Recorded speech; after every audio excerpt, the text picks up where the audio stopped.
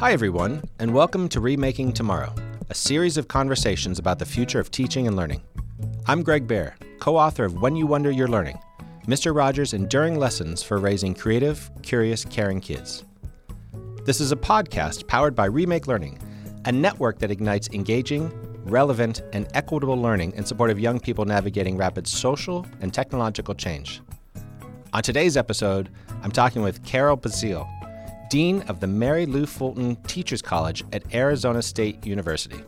It's there that Carole's groundbreaking work to redesign the education workforce and improve teacher preparation continues to earn all sorts of acclaim. She's published books, blogs, academic articles, and more, and she works nationally and internationally to redesign education systems and enable organizational change. Carole, welcome to Remaking Tomorrow. Thank you, Greg. Happy to be here. We love having you here. So as we record this, Carole, it's the beginning of another school year.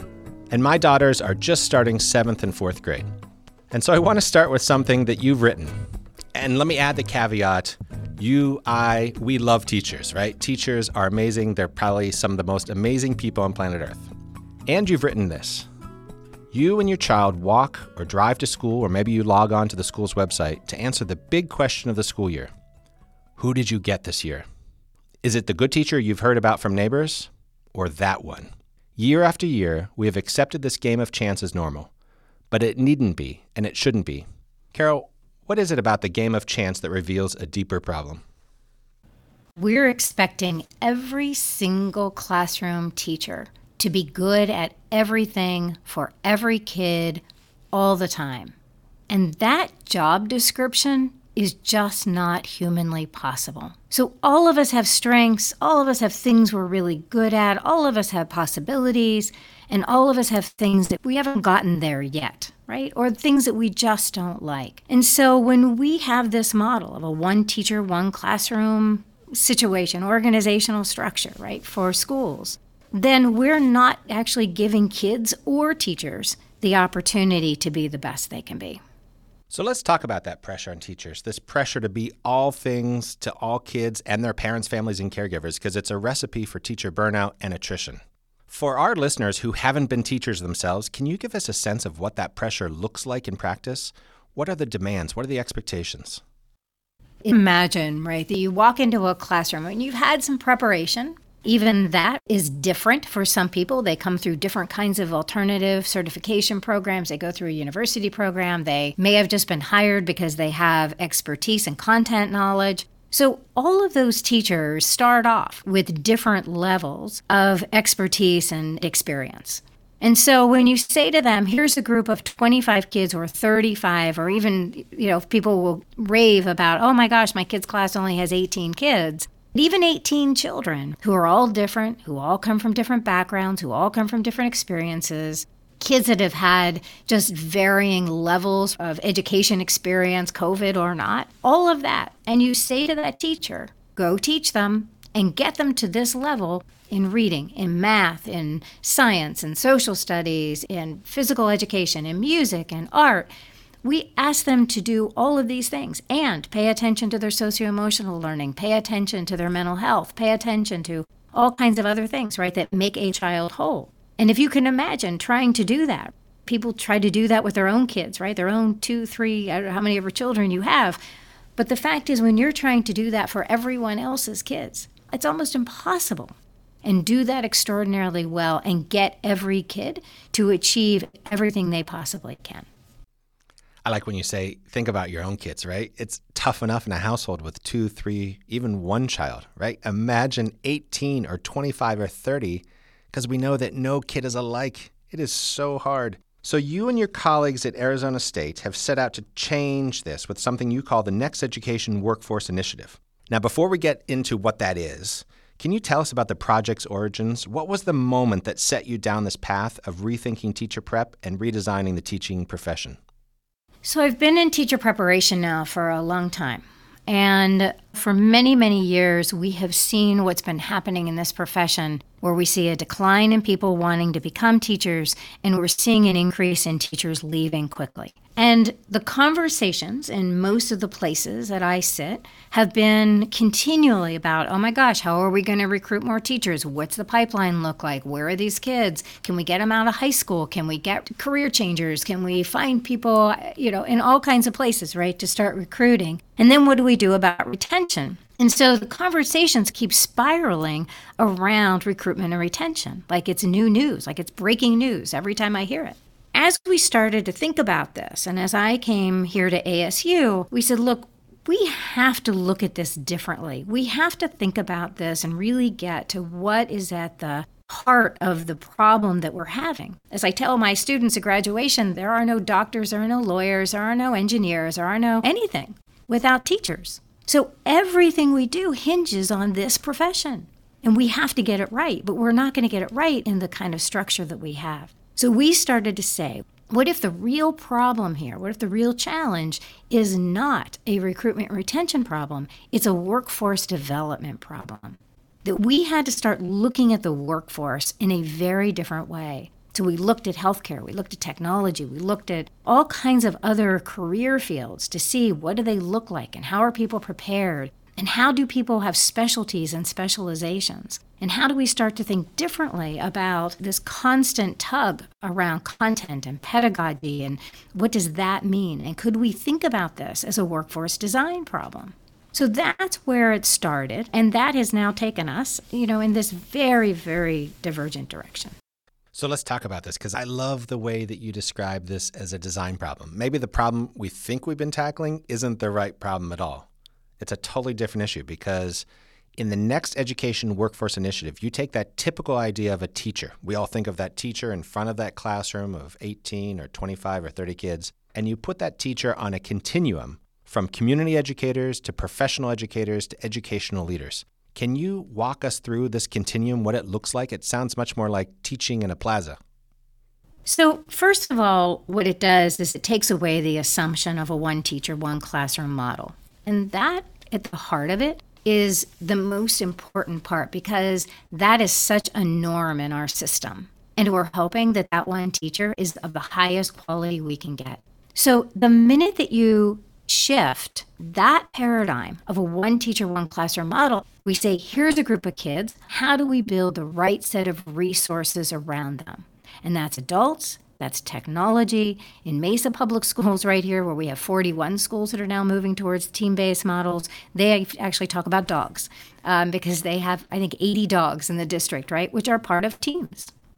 It's interesting. We had a game that we played with people. It's a card game. And we said, look, here's how much money you have. Because if we don't think about this, first of all, as, as budget neutral, then we're a non-starter to begin with. But we'd say to people, here are the kids, and we give them this description of these kids, and then we say, all right, so now who do you need? What adults do you need, and what specializations do you need? What expertise do you need, and how do we begin to differentiate expertise? Then you start to design different kinds of models around staffing in a much more strategic way.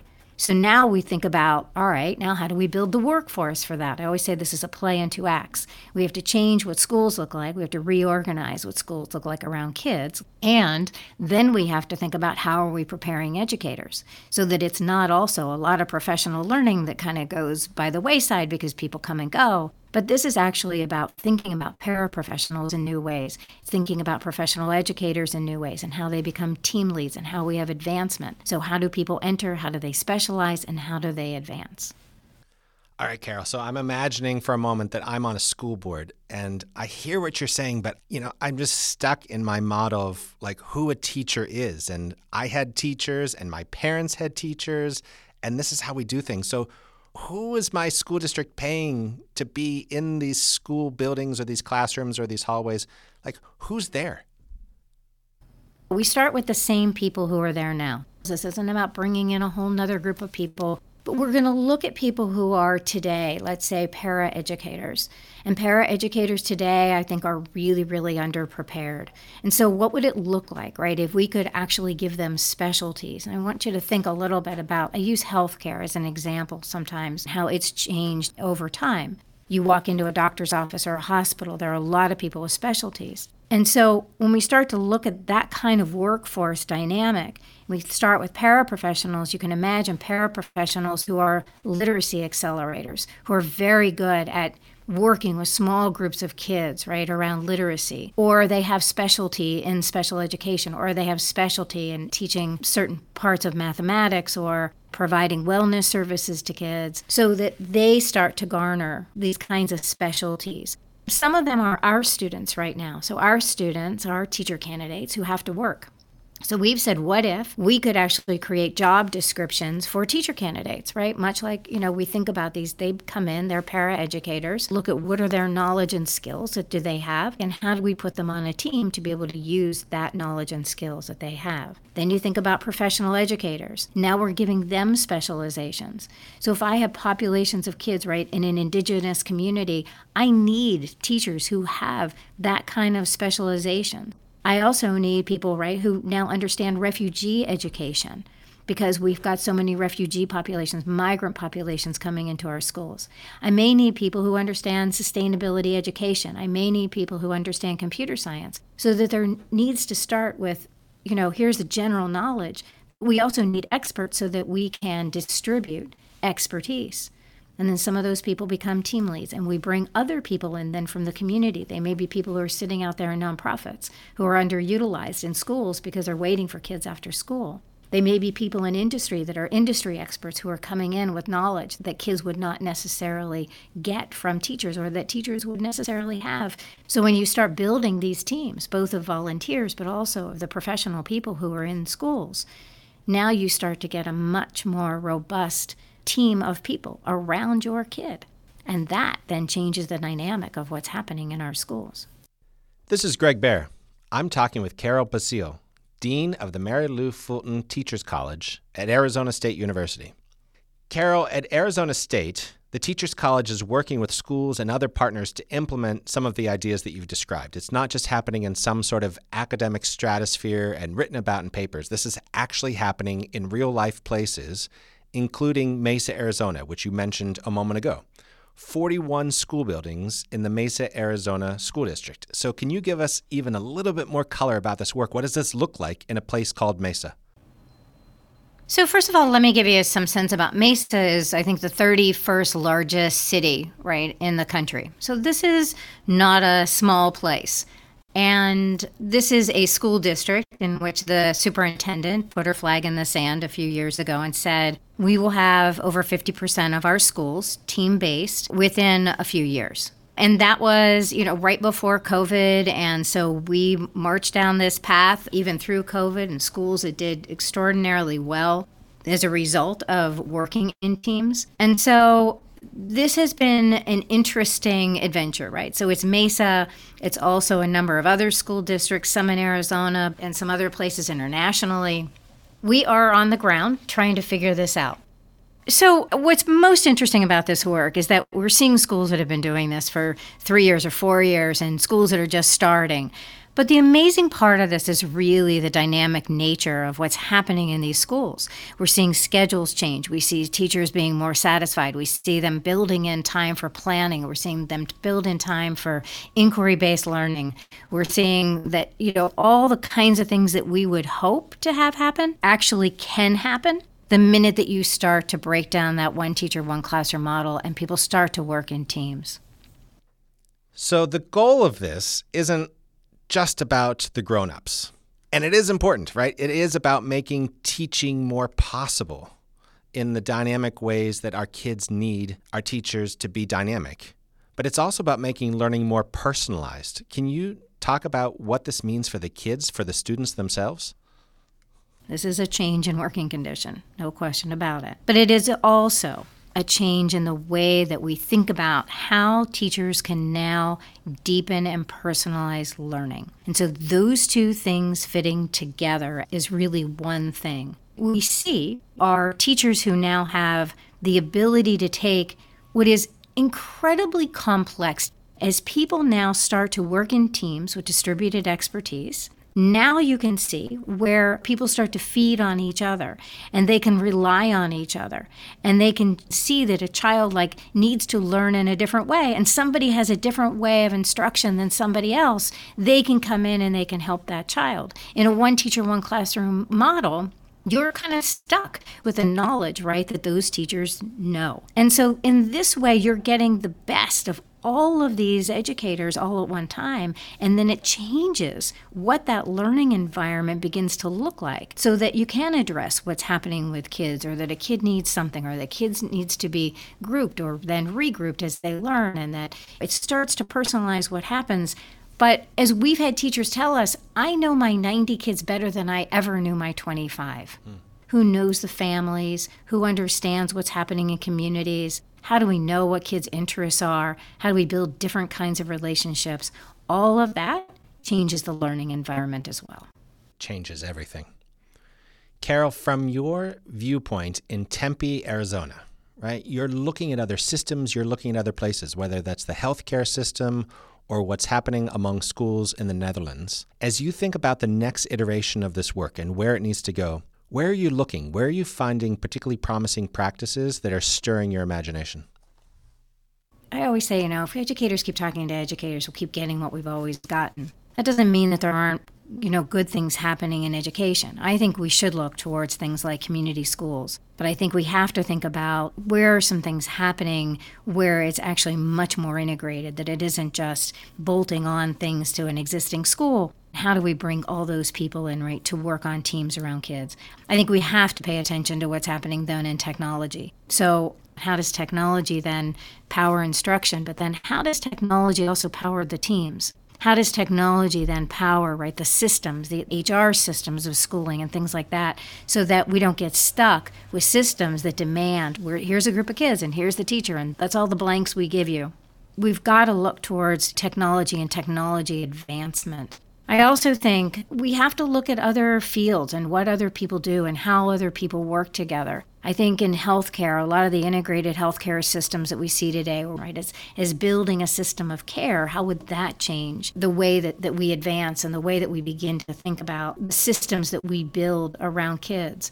I also think there are things happening in education around pods and around things that parents want for their kids. And how do we make sure that we're advancing, right, in those areas without saying this is an either or debate about, who's actually in charge of kids learning? Well, everybody's in charge of kids learning and everybody should have some say in that. But I think that's all, how do we build teams, right? How do we in some ways think about teachers, when we think about teachers, right, as a team, there's some opportunity there also for parents to be part of that team. And how do we look at what parents are needing and wanting today?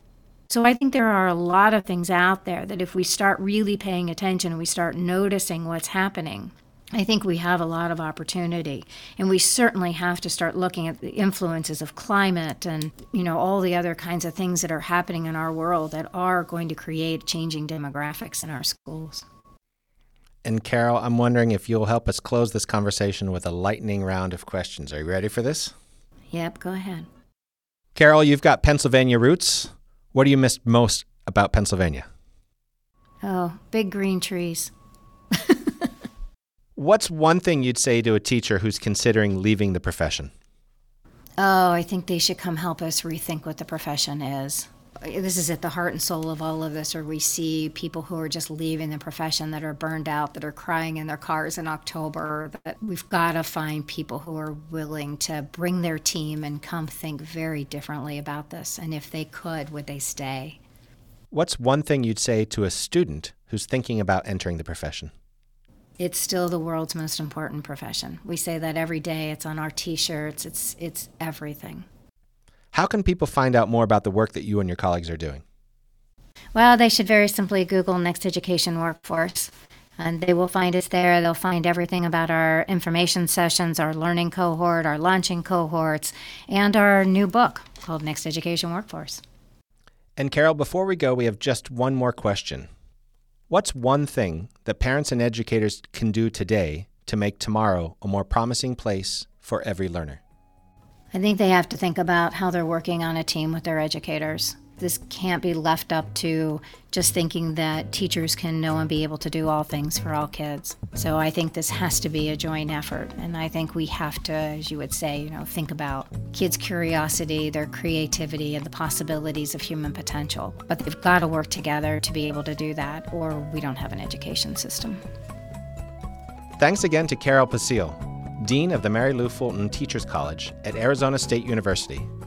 Remaking Tomorrow is powered by Remake Learning. Learn more at remakelearning.org.